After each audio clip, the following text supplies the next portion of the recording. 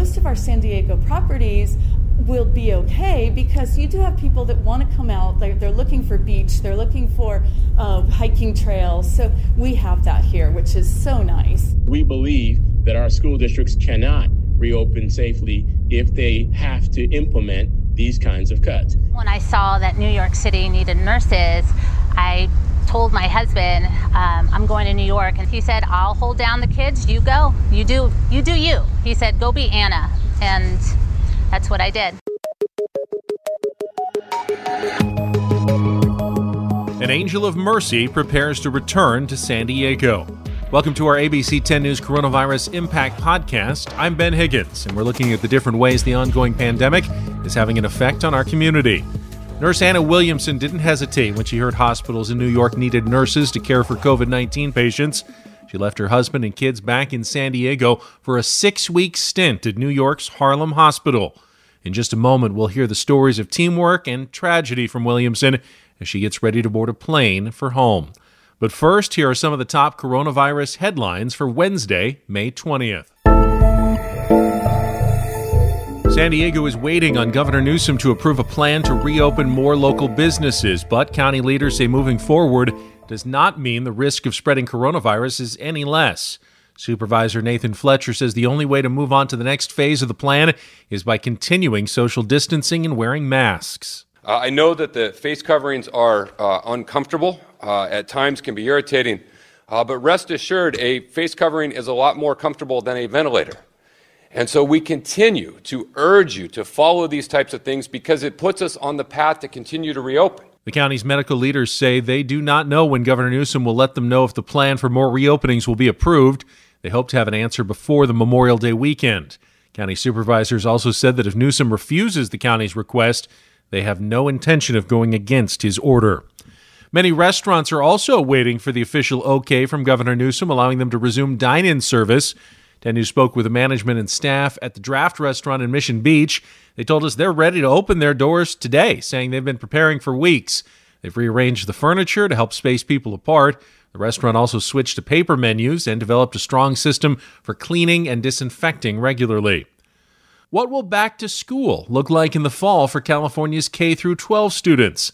10 News reporter Mary McKenzie listened in to the latest planning by the state superintendent. Every school district is making their own decision about what form of instruction they will have when schools open.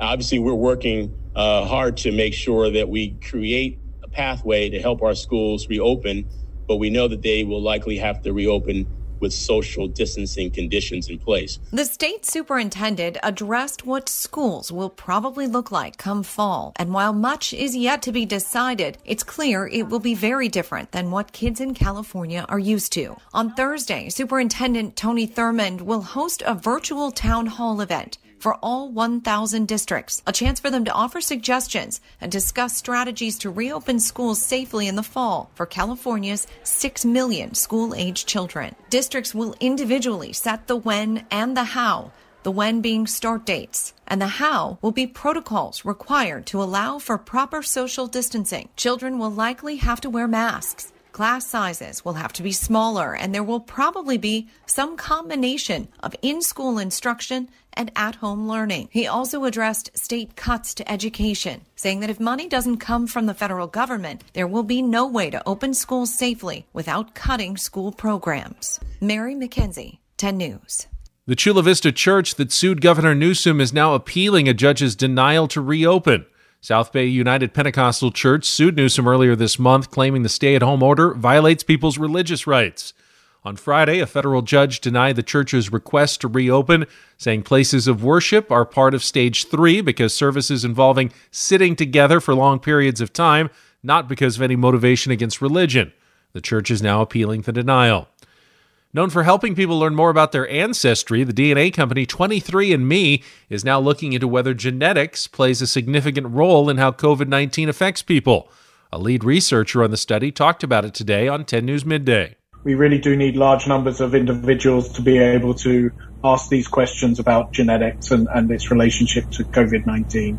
But we know from other studies that almost all human diseases have some genetic component that determines the outcome from the disease. So we really are interested in answering to what extent this is true for COVID-19. Does COVID-19 have a large genetic component or a small genetic component? The company launched its study in April. It's reaching out to people who were hospitalized from the disease to have them participate in the study.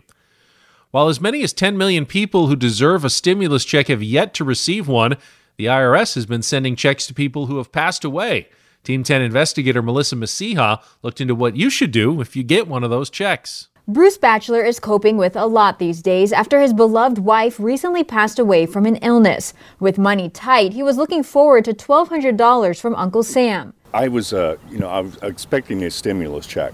Bruce said he was thrilled to discover the money in his account recently, but that quickly wore off because the IRS had not realized his wife died. Checked my bank account and I had a deposit for $2,400 instead of $1,200. It's happening to many grieving families. The stimulus is based on last year's tax filing. So they had gone off of my income tax refund from last year where I was able to claim her. When he tried to report the error, tried contacting the IRS. All their offices are closed. Can't call anybody. The IRS has just announced do not cash a stimulus check sent to a deceased person. The agency is now providing mailing addresses on irs.gov where you can send it back. Bruce will do that, but feels the government should have done its homework. I think there should have been a little bit more research done as to who is actually able to receive those checks legally. Losing somebody is always difficult, and it brings back memories. Bottom line, don't use stimulus sent to any deceased person, no matter how heartless the whole thing seems. Melissa Masiha, Team 10. The Oscars aren't scheduled until next February, but the Academy is considering postponing the big night already. Sources tell Variety details are still being sorted out, but it's likely the show won't go on as scheduled. Last month, the Academy announced movies that have only streamed would be eligible for the 2021 Oscars. Normally, movies must be in a Los Angeles theater for at least 7 days to be considered. The Academy says any eligible movie must still be in a theater once they reopen. Poway may have the only local fireworks show this year. Mayor Steve Voss tweeted the city council approved a revised plan. Fireworks will go on, but there will be no stadium seating or public gatherings. Neighbors can only enjoy the show from home. Voss indicated the fireworks may be relocated to accommodate the new plan. The Big Bay Boom, Coronado, and Lake Murray fireworks shows have all been canceled. On Thursday, 10 News will be following the progress of nurse Anna Williamson as she flies home to be reunited with her family following a 6-week stint caring for patients at New York's Harlem Hospital. Our sister station, WPIX, had a chance to talk to Williamson as she wrapped up the final shift of her mission to mercy to the heart of America's largest COVID-19 outbreak. First and foremost, I got to give you such a heartfelt thank you, a heartfelt appreciation, gratitude for coming to New York, helping out. So you worked the graveyard shift over at Harlem Hospital. Tell me about your arrival, what you experienced when you got here 6 weeks ago. Well, 6 weeks ago was a whole different world.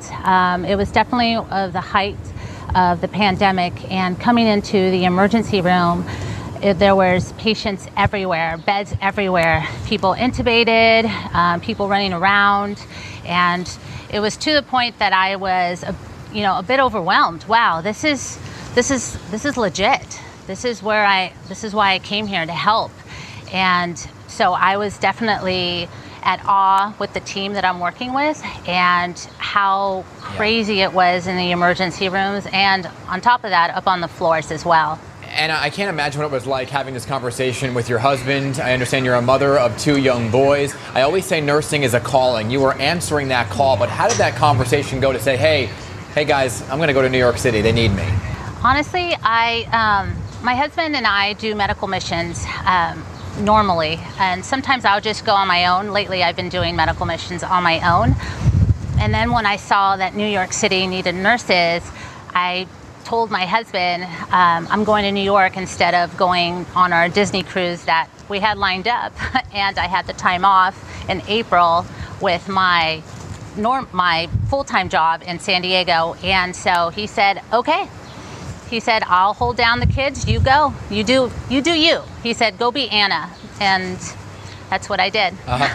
You have a beautiful family. Your two young boys are adorable. So your time there at Harlem Hospital, what would you say was the hardest thing for you over the past 6 weeks?